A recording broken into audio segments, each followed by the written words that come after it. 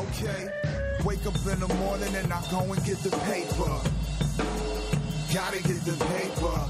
Every morning gotta go and get the paper. And a nice cup of coffee. Hey, Geek fans, today we give you a dose of news, Alan Moore versus everybody, and times that Batman and Superman have fought pets. I buy several papers and I read them all twice so I can recite them to you backwards, son, I'm nice. Hey, Central Michigan University, this is Ben Solis. My name is Millionaire Billionaire. And we've got Tyler Goose in the house. Say hi, Tyler. Yeah.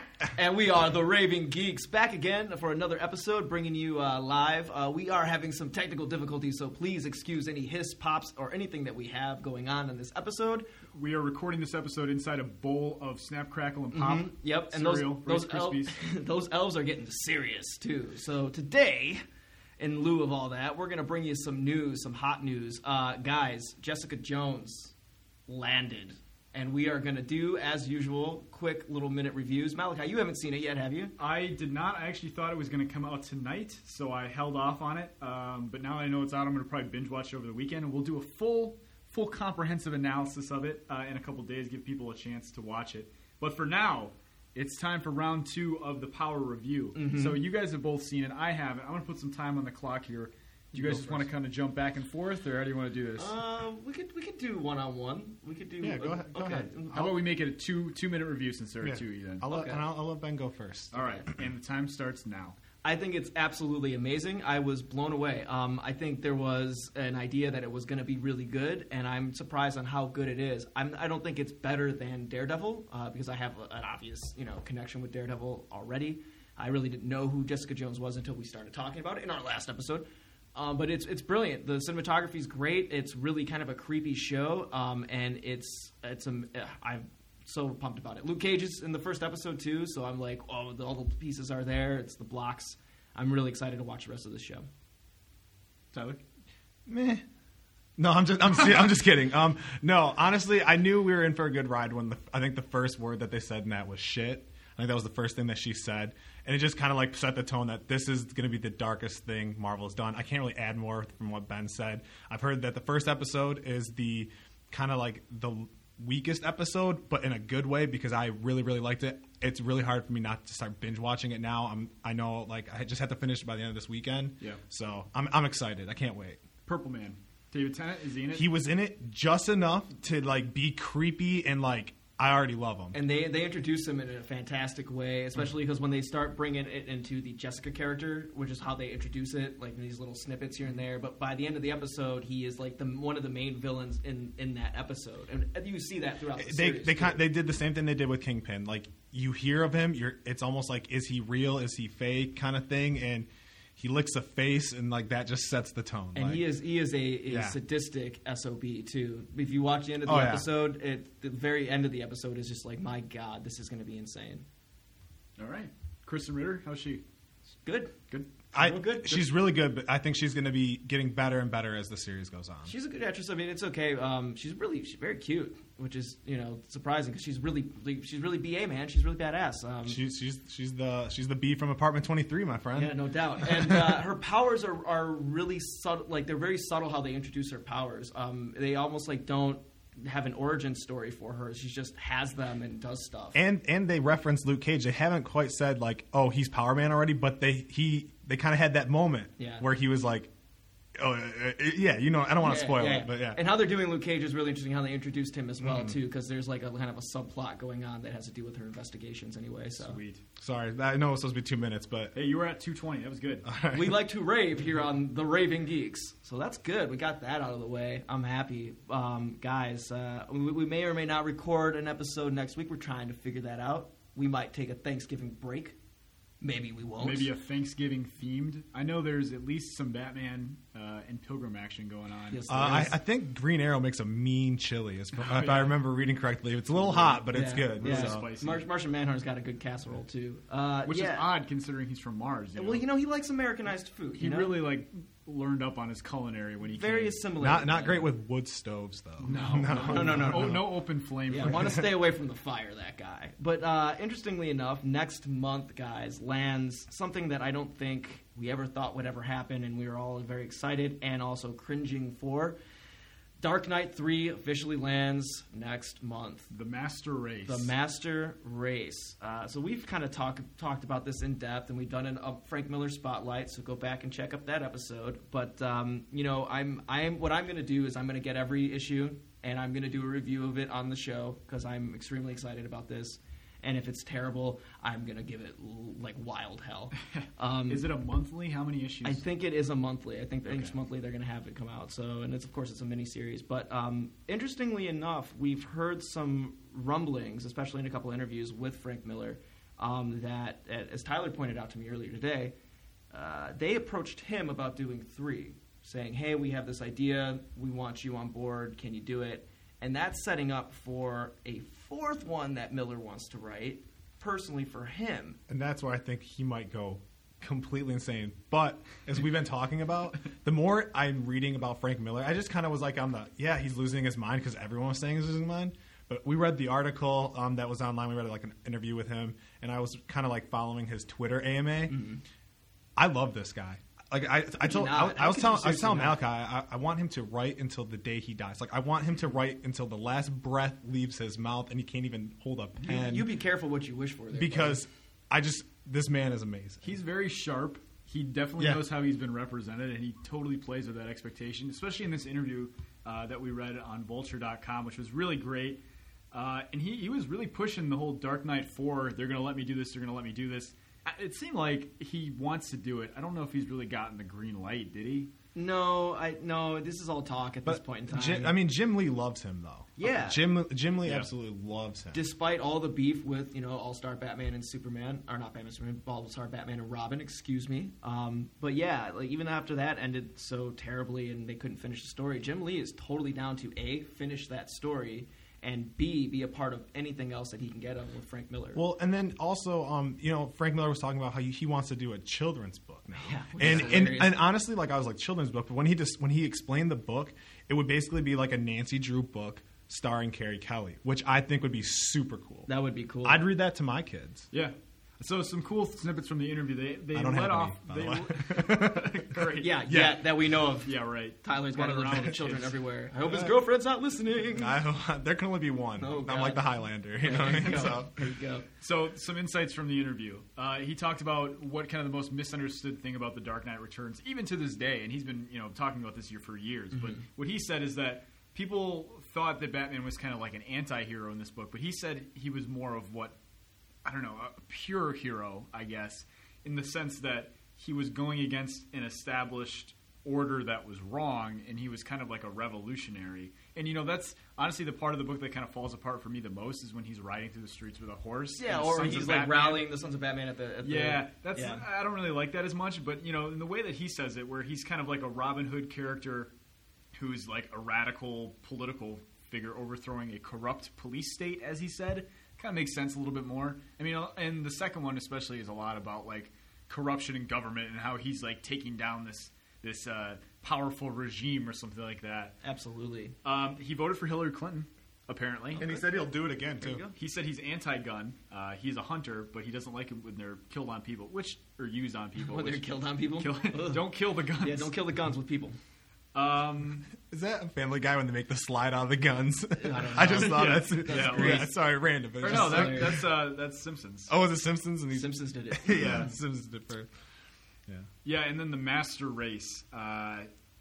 It's supposed to be a race of like Superman, like people, right? Yeah, it's supposed to be a race of people who have like Superman's powers, apparently.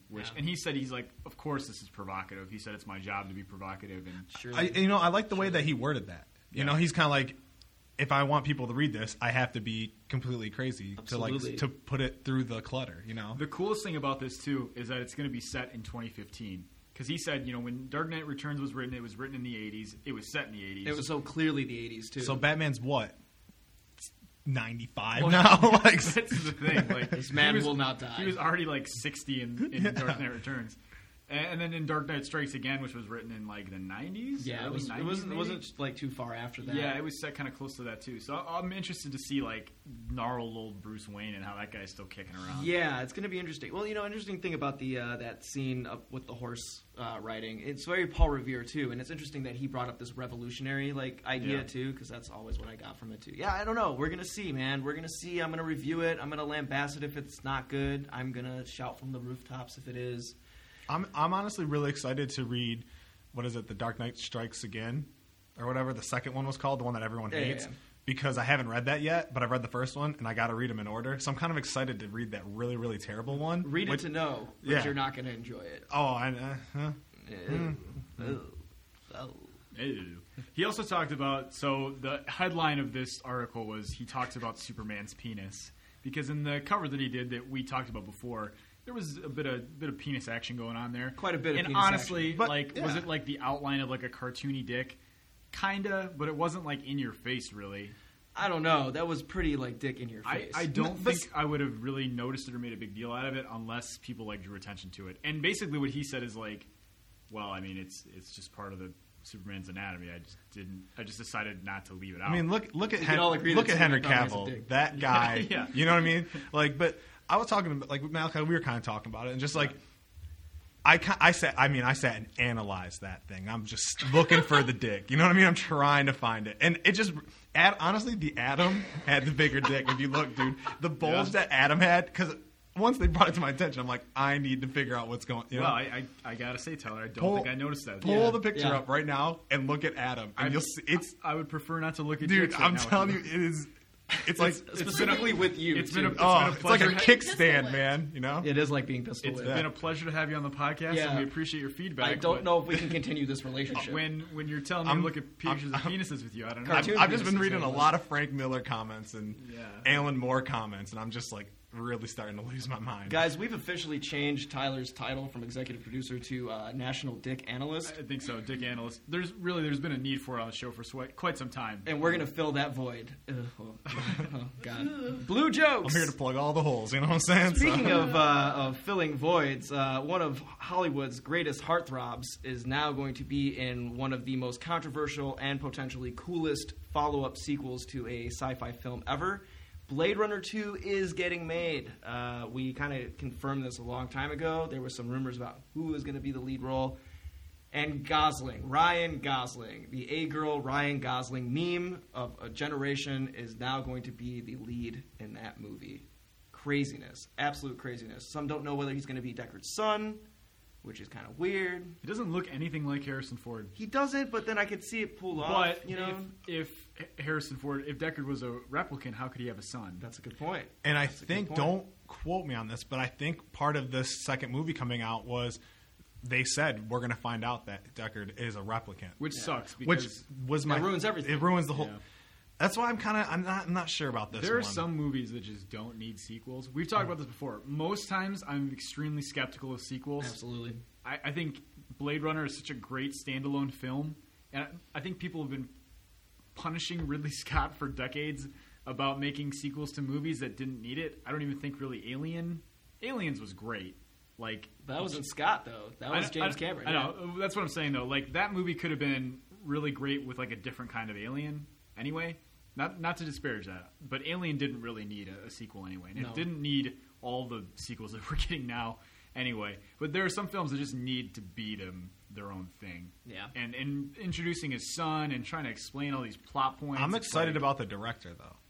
I can't say his name, and I'm not even going to try. But isn't it the guy who did like Prisoners and Enemy and those movies? I don't know. I don't know. I think so. I'll look it up. While We you need guys to go sit and talk. check that. We will quote you on that. Absolutely. But no, I mean, I agree, Malachi. Blade Runner is probably one of my favorite sci-fi movies of all time. And if they screwed this up for me, I'm just done. I'm Yeah. absolutely done. It's one of those pure things that has not been tarnished yet. Yeah. And it looks like it shall be tarnished. Tarnished shall it be, Ben. Yes, it shall. Shall tarnish it will. We will tear down the establishment. You know, it's funny though too, because we're all guys except for Kelsey. You know, Kelsey is our resident female voice. That's what I do. That's what she does, and she's often smarter and better than us too. So that's another thing. But Fact. you know, I know a lot of female nerds. My girlfriend included loves Blade Runner. I swear to God, it's one of her favorite movies. When I told her that Gosling was going to be in it, she did like 5 backflips because she's in love with Ryan Gosling. So he's not a bad actor. I don't know. No, I know, and he just it's all of his like personality and demeanor. So I know that a lot of nerd girls are kind of jumping for joy. Kelsey, how do you feel about this? Do you like Gosling? Do you not like Gosling? I mean, he's a decent actor, so if he plays it well, then sure. I'm not necessarily into the idea of like putting an actor in there just because they're attractive. Yeah. Like, he's a good actor though. He's been in some good movies. He's a good actor. Can I just say though, Yeah. thinking about it now, I'm not gonna lie, I'm not really a Ryan Gosling fan. I mean, I love me some Notebook, but that's like the only movie I love him in. But Okay, after so seeing in this Night- episode, we have confirmed that Tyler stares at cartoon dicks and he loves only the when Notebook. asked by you guys. God, I love you guys. So I honestly, after watching Nightcrawler, I'd have thrown Jake Gyllenhaal in there. Yeah, Not to put him in everything, Jake Gyllenhaal's but a good actor. They're kind of he's really creepy, and I think would fit the tone of that movie. They're kind of interchangeable. I think they look just close enough. Oh, see, have you guys heard him like pronouncing his name? Gyllenhaal? Like, proper? it's Gyllenhaal. No, it's he like said- Gyllenhaal or something No, like that. he It's said like on Dutch. an interview, it's Yeelan Hoolan. Yeah. Oh my ass! No, it's not. Well, he's like That's Dutch. bull. He's Dutch, isn't that weird? So That's what they. You freaky dinky Deutsch. don't Bong and a biscuit. smoking a pancake. Wow. So yeah, that's geez. I hope that doesn't happen and doesn't just be a complete desecration of everything I love. Speaking of desecrations of everything we love, Solid segue. Solid segue. Every week on point. I'm the segue king, guys. Alan Moore, ladies and gentlemen, one of the greatest comic book writers of our generation and time. One of these. He's not really our generation. No, well, I mean, I'm a little older than you guys. You're so not an Alan Moore's generation. How old are you, Ben? I'm like 45. Because I'm rocking solid 23 right Yeah, now. I'm like 50. Oh, No, man. no. It's been in college a long time. It's been a while, but no. Okay, a couple generations have passed. Sure. Sure. All right, not to get stuck up on the point. Exactly. Continue. The point is, Alan Moore is one of the scions of the great British invasion of the 1980s. Wrote a slew of wonderful books, including Watchmen, V for Vendetta, League of Extraordinary Gentlemen, and Swamp Thing. He's the creator of Swamp Thing. Very influential on Swamp Thing, and I would even say his interpretation of Swamp Thing really led to the Animal Man having a similarly. Well, he's the one who I think it's called the Anatomy, something I can't even think of it off the top of my head. But he's the one who said Swamp Thing isn't actually a person. Alex Holland is the character's name. Died, and then his personality was absorbed into the green and became Swamp Thing. Yeah. The Anatomy Lesson, I think, is what it's called. Yeah. Which that comic might be one of my favorite comics of all time. And that just shows you the depth that this guy takes to his creations. I remember one time looking at a script treatment for Watchmen. And this thing is like pages and pages and pages of scene description just for Dave Gibbons so he can know what to draw. But, yeah, absolutely. He's one of my favorite writers, and we're going to do a segment that we wanted to do for a really, really long time. Alan Moore's got beef with everybody, mostly because his movies have been made without his permission, and he's very, very upset about that. But also, he has gone on kind of a few disparaging rants against Jeanette Kahn, the former president of D.C., also Frank Miller, which was a really great spat. And so we're going to actually take some time here to talk about moments where Alan Moore has fought everybody. Dun, dun, dun, dun. I would also like to say he has occasionally used pseudonyms such as Kurt Vile, Jill DeRay, I hope so. the original writer, and my favorite, Translucia Baboon. Fantastic. Truly Fantastic. a unique individual. So, do you guys have your lists ready of different beefs that Alan Moore has? Because I have a specific list of beefs, specifically tailored to what is his the movies. earliest beef? What set him off first? Well, if you want to go back, his deal with DC was not. It was lucrative, but the fine print definitely screwed him. And in fact, they screwed a lot of people. They screwed Neil Gaiman. They screwed a bunch of people. He doesn't really have rights to any of his properties anymore. DC can do whatever they want with his properties. If you look at the credits of Watchmen, Dave Gibbons is the only one on there who's credited. He's not credited on V for Vendetta. He's not credited from Hell. He's not credited on Constantine. We forgot Constantine. Yeah. and Killing Joke, and he wrote Batman Yeah, and Superman for a absolutely. long time in the 80s. He was actually one of DC's most influential writers back then. Yep, absolutely. Well, I mean, you can look at like Grant Morrison's writing and tell that Alan Moore greatly influenced Grant Morrison. Yep, and they were contemporaries kind of too. I mean, they were part of that same push, but it's really interesting how like someone that contemporary can influence the strata of the rest of them. Yeah. But back when he was starting out, DC's rights contract had it so that you had the rights over the character only as long as you were using the character. Yep, and if you stop, guess what? DC owns that property now. Yep. It's very interesting. So, as you know, they made all these movies. Some of them were pretty good. Some of them were pretty bad.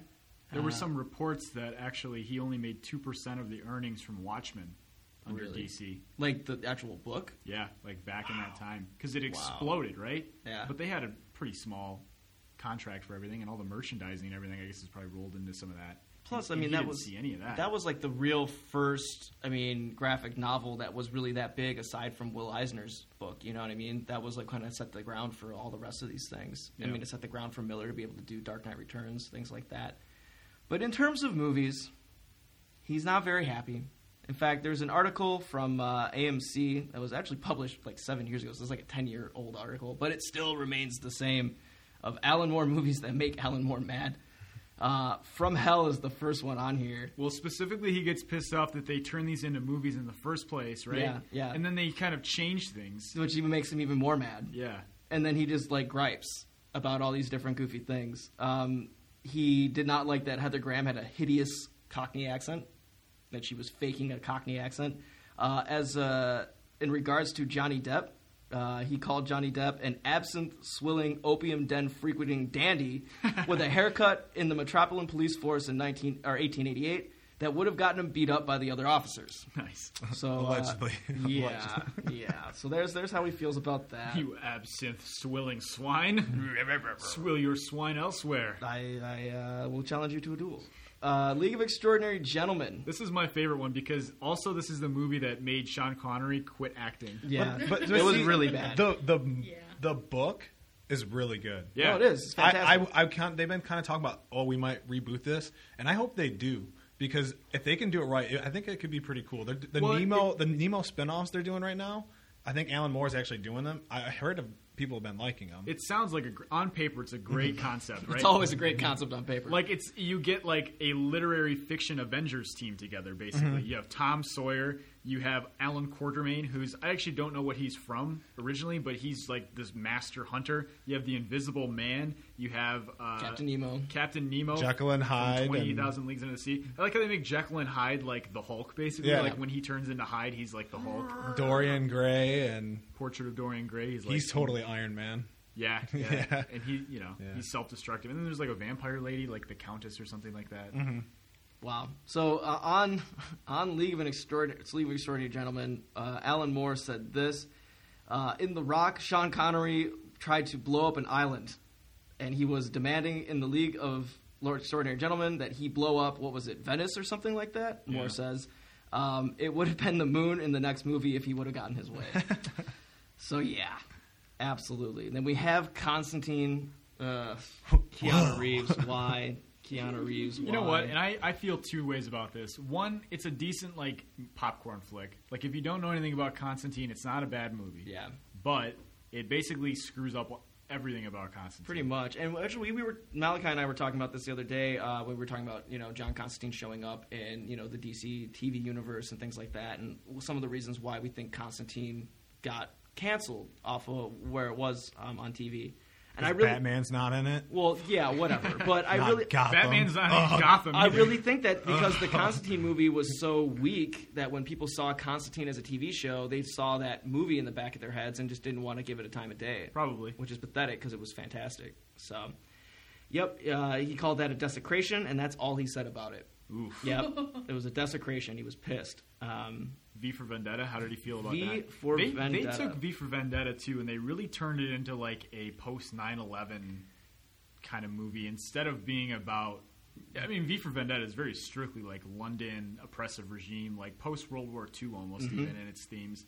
And it's extremely English, too. All of its yeah. tropes are extremely, extremely English. Yeah. You know, and that was one of his big gripes, that it was like extremely Americanized. In fact, the exact quote was, V for Vendetta was a way for thwarted and impotent American liberals to feel that they were making some kind of statement about how pissed off they were with the current situation without really risking anything.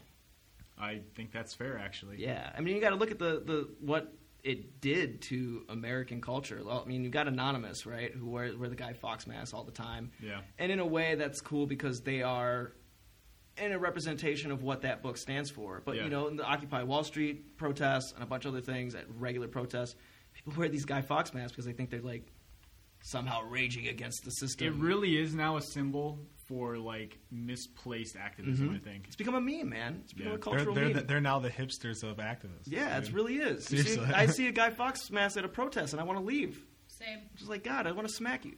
So, Watchmen. Watchmen. Do you guys like Watchmen? I Like- love Watchmen. I think it's great. I didn't like it the first. It was one of those movies. I didn't like it the first time I watched it, and I think I might just not have really kind of gotten it at first. But then I rewatched it again, and I really like it now. See- The director's cut is way better than the normal cut. I would like to see the director's cut. Director's cut is worth it. I've only watched it twice. I remember I was in the theater for something else, and I saw the preview for it, and I had no idea what Watchmen was. Never even heard of it. Yeah. And I was like so stoked to go read that book after I saw that trailer because it looked so awesome.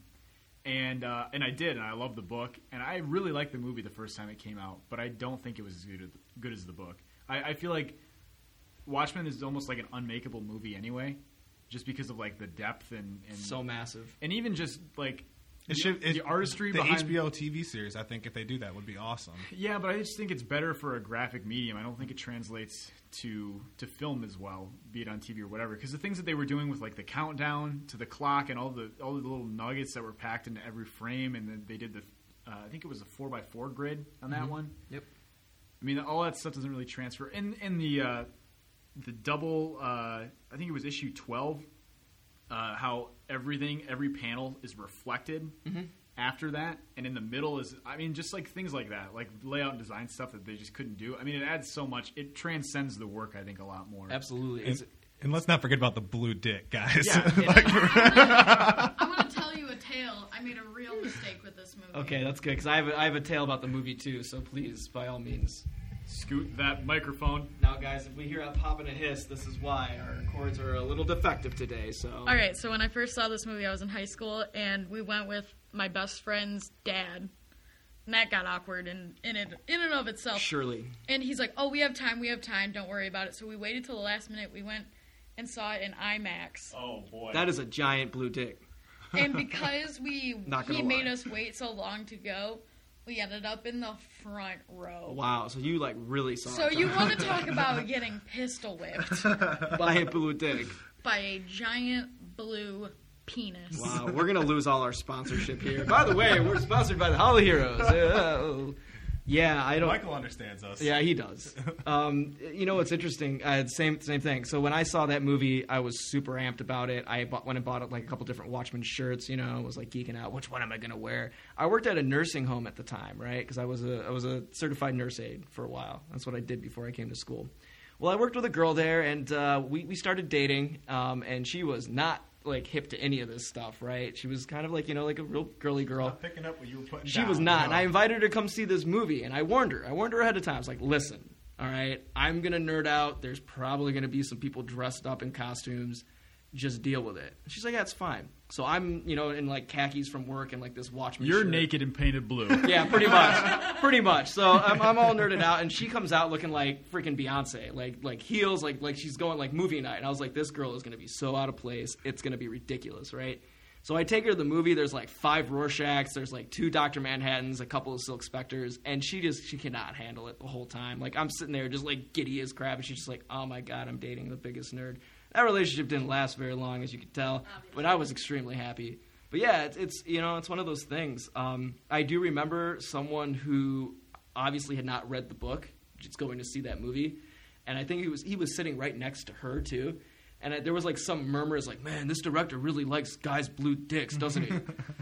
Well, Zack Snyder, we're blaming you for that one. That's maybe a fault of being too close to the book, right? What did Yes. Alan Moore think about this one, though? Because it was very it was very close.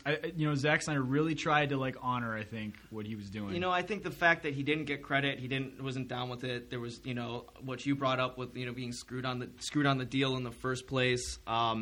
I just think that he was just really massively upset. And, Watchmen was like the last of like a string of these movies, from his movies being made in like a period of 10 years, Yeah. From 2001 to 2009.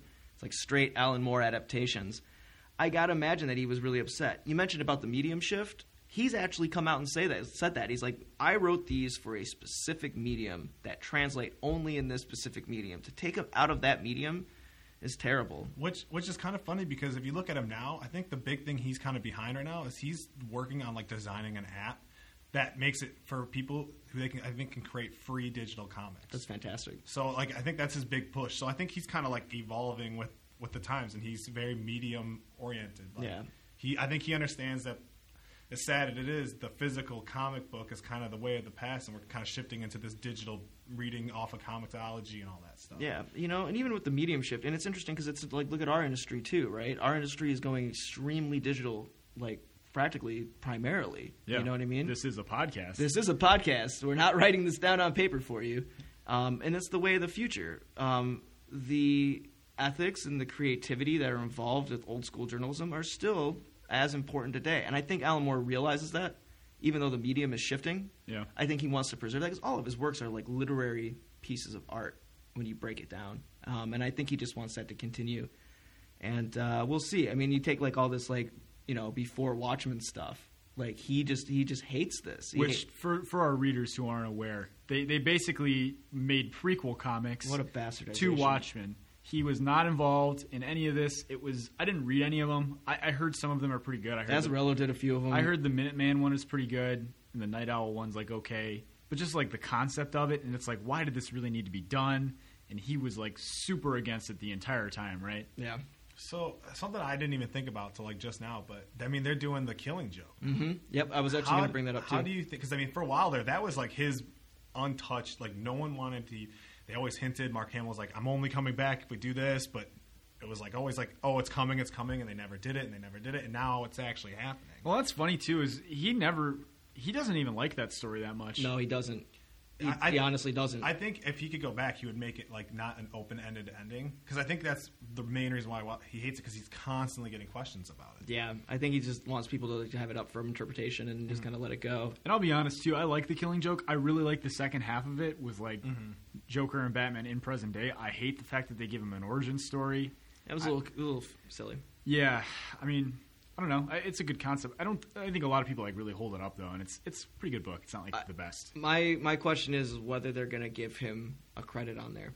If they credit Brian Boland and not him. Well, here's the thing too, and like his battle with DC has been the most public battle. I don't think he's really had much of a problem with Marvel, has he? No. But DC's continually screwed this guy over. But if they're gonna, I think they are, just for the fact that they gave Bill Finger his credit. They could. And I mean, honestly, if they do it or they tell him he's going to do it, he's probably going to tell him to shove it anyway. Yeah. Yeah, he doesn't doesn't care. I think on V for Vendetta they offered and he didn't want his name on it. Yeah. So that might be the case too. Yeah. And it's right. I mean, to do that. unless Fair he enough, was there making it with them every second of the day, he probably, just because it's not his, he doesn't want his name on it because he wasn't a part of it. Yeah. Kind of thing, so. Either way, I think we can agree that no matter what he does, it's going to be good. Alan, we wish you the best. I know you're not listening to this podcast, but even if you are, I love Dragula, and Mars Needs Women, by the way. I would like to. He looks like Rob Zombie. I'd like to just put a couple things out there about Alan Moore because he's a very, very strange by man. all means. So let's talk about his magic, right? Oh yeah, he is a magician Because he is a ceremonial magician. Something he thought it was a good idea because it was a logical next step as his career as a writer. He says, Yeah. which I don't know about. Whatever. that. Yeah. Okay. Malachi becomes a magician next. Yeah. Well, look. He says art is like magic, the science of manipulating symbols, words, or images. To cast a spell is simply to manipulate a person's consciousness. Okay, alchemist. Which, okay, maybe. But then... But let's think about that. Is the coolest sentence I think that we have said on this podcast so far. Probably. Yeah, most likely. He took it another step further. He worships, some people are into Buddha. Some people are into the Muslim. Some people do. The Muslim. I'm into the God, some the Christ. people like the Jesus. Yeah, whatever. I think you're Some- going for Allah. Yeah, That works too. Yeah. Wow. I was making a joke. I'm not, I know you were, but wow. Anyway, No. more I just wasn't ready for that. more worships the Roman snake god Glycon. I bet he does. Every single day. Yes. How does one worship the snake god Glycon? Does it tell Well, us? what you do is you lay in the grass. Oh yeah. Cover yourself with oil and just kind of wiggle and hiss. You know what I mean? Just like in the bushes until oil. someone finds you and you're like in a heat This is stroke like days. some Zork the Surveyor thing. Like, Yeah, for from sure. straight What out is of it on Parks and Recreation. Zoltan, dude. Zoltan, yeah. Zoltan. Wow. And he's got a pretty good quote here too about conspiracy theories because he's worked on conspiracies are kind of like a part of like V for Vendetta and League of Extraordinary Gentlemen, some of his other works too. Like it's a theme he kind of Sure, goes there's back like to. a greater. I mean, even Watchmen, man. You know. Yeah. With Ozymandias, you know.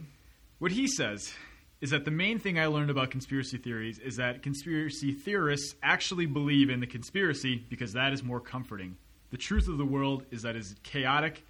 It's not the Jewish banking conspiracy, gray aliens, or the 12-foot reptiloids from another dimension that are in control. The truth is far more frightening. No one is in control. The world is rudderless. Wow. Which is pretty profound. But then the guy also worships snakes, so I'm not sure. Speaking of snakes, though, there have been many times. Segway King. There have been many times where Batman and Superman have fought animals. Yep. Relentlessly. And we're going to take a quick break here, and we're going to come back, and we're going to tell you all about it, so don't go anywhere. Wake up in the morning and I go and get the paper. Gotta get the paper. Hey guys, this episode of Raving Geeks has been sponsored by The Hall of Heroes. Located in Campus Court next to Subway, The Hall of Heroes is open 6 days a week, Monday through Saturday. Visit their website at www.hallofheroesllc.com and let The Hall of Heroes become your go-to comic book destination. My synopsis is real. Never had that OD mixy feel with cats who make waves and aptly get a 360 deal. Welcome back, guys. Here we are again.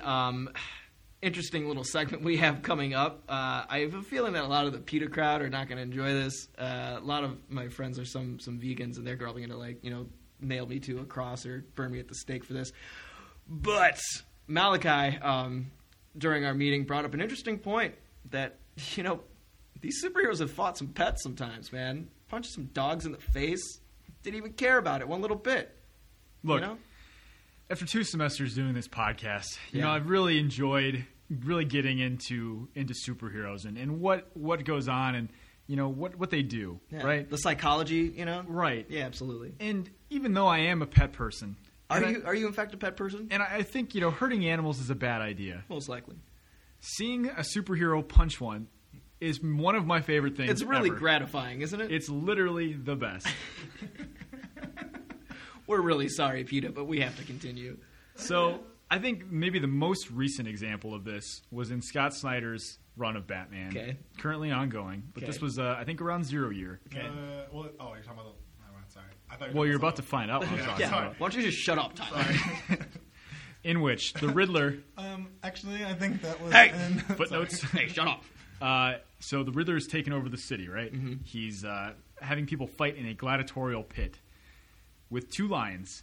Batman That's the most Riddler thing ever. By Batman the way. comes down and fights 2 lions with his bare hands, no equipment, and kills both of them.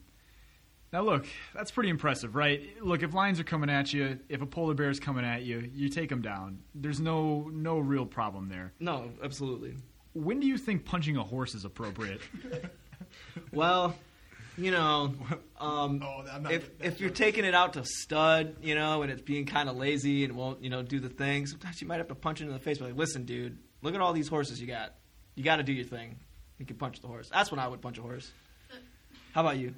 Well, in this particular case, in Scott Snyder's run, there was a Wenton horse out on a fugitive horse, I believe, while the city is kind of in a riot state. And it sounds like Tyler might know what I'm talking about a little bit here. Yeah, it's like during like a riot scene, and that's what I thought you were going to talk about because it's not where he actually fights the horse. It's like later on I remember reading that run for the first time, and I just started busting out laughing. There's like a scene where the horse is on fire, like running away. And, like I couldn't help it. It was because like the way that Capullo drew it was like amazing. It was like a little speck of light in the horizon. It got bigger and bigger. And it's a horse. And it's a horse. And it just was not expecting a horse on fire. On fire. Yeah. He punches this horse directly in the head, and there's a great panel of him like winding up donkey to punch. punch a giant Oh, animal. wow.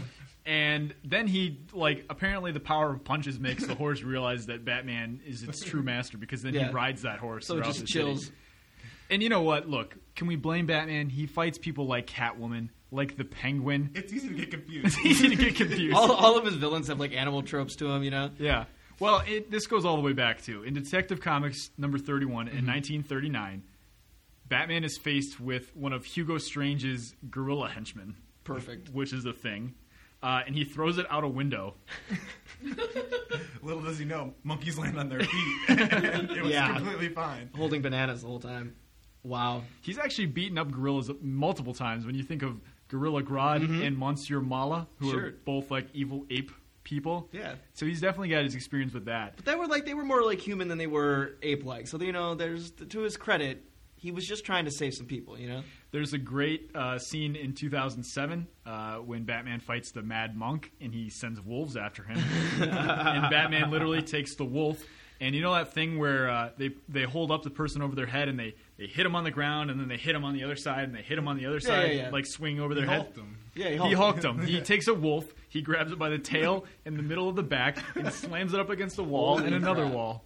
That wolf totally deserved it, too. Batman just does not care. No. Apparently, back in the early days too, when they were trying to figure out, they're trying to pen down what's Batman really do. Like he likes bats, right? Yeah. He fights with bats, but does he fight with bats? Well, I actually have an installment for that. In Batman Odyssey, written by Neil Adams, also drawn by Neil Adams, there is a sequence where he rides dinosaurs, but he also is riding a bat fighting people who are riding dinosaurs. So in a weird way, he's fighting dinosaurs with bats. Honestly, that's more appropriate than the example I'm about to give. Fantastic. Wherein Batman finds out the criminal hangout of a couple of mooks, thugs, and no-goodens, and sends them a bat in an envelope. Like is that like the like sleep with the fishes thing? Like He's- sending a dead fish? He sends them a note like, stop doing crime, LOL, and then a bat comes out of it. You know what's even better? Like the whole note, and then at the bottom it's like he just puts like it's signed, and then you like nailed the bat to the thing and just put man after the bat, and That's he's just pretty- like, yeah. is that, you get it? Kind of thing. Like, it's me. Eight. Yeah. I think my favorite, though, and Okay. I might have a couple more examples, but my favorite is in Detective Comics number 44, where Batman fights it's a house cat that has been hit with like an enlarging ray. So it's like the size of like a lion. And what he does is he comes up from behind and he puts the lion in a sleeper hold.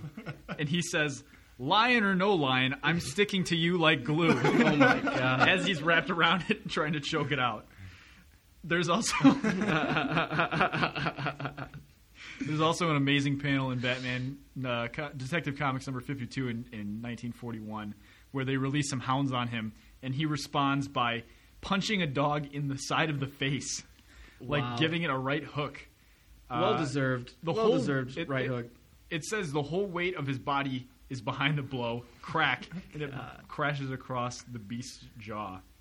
There's also times where he fights sharks in the comic books. There's a really good example that you have, right, Tyler? Yeah, I mean, obviously the greatest piece of cinematic history ever.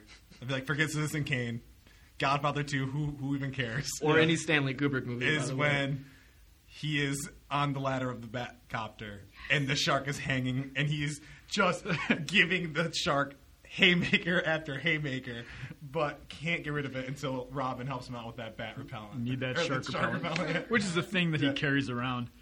So there's also, a lot of these come from like the Golden Age and the Silver Age, and there's a great one where Lex Luthor's plan is to turn the Justice League into kids because if they're kids, it's easier to take them down. Yeah, right? you could totally punch a kid in the face. So he turns Batman and the Flash into kids. And, the Flash still has his powers, so he's pretty great, but Batman's just a regular kid, right? So we assume. Just like, this sucks. God damn. So everybody's like, well, Batman, you're going to be useless. So what does Batman do? He beats up a bear. Yep. Well deserved. So there's a great page spread here of Superman saying, "Look, young Batman's going to be killed."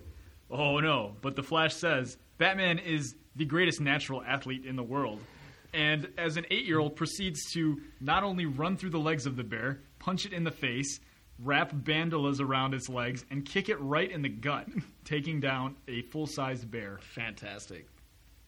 Wonderful. King Kong got nothing on me. You know King Kong got nothing. And so that those are all the examples of Batman. Superman had his fair share of animal fighting too. Now, see, I have a little list. I don't have the specific comic dates, but even better, I have pictures for you guys, along with choice quotes of Superman saying things as he beats the crap out of these animals.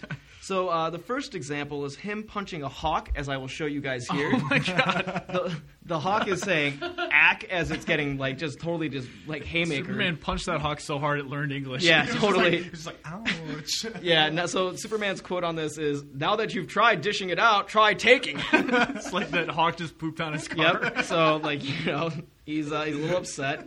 Here's Superman flying through the air, being eaten, attacked by a lion, which he's about to punch in the face too. He's just so lax. Like this lion has its mouth. On his head. is in its mouth.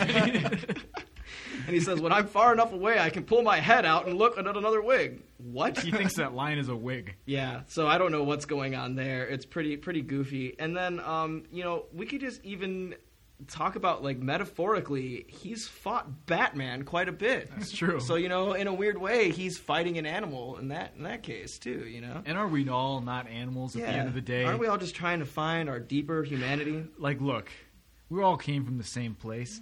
Batman and Superman, stop fighting animals. Yep. It's not cool, man. It's pretty funny. I'll admit that. But it's not cool. Nope.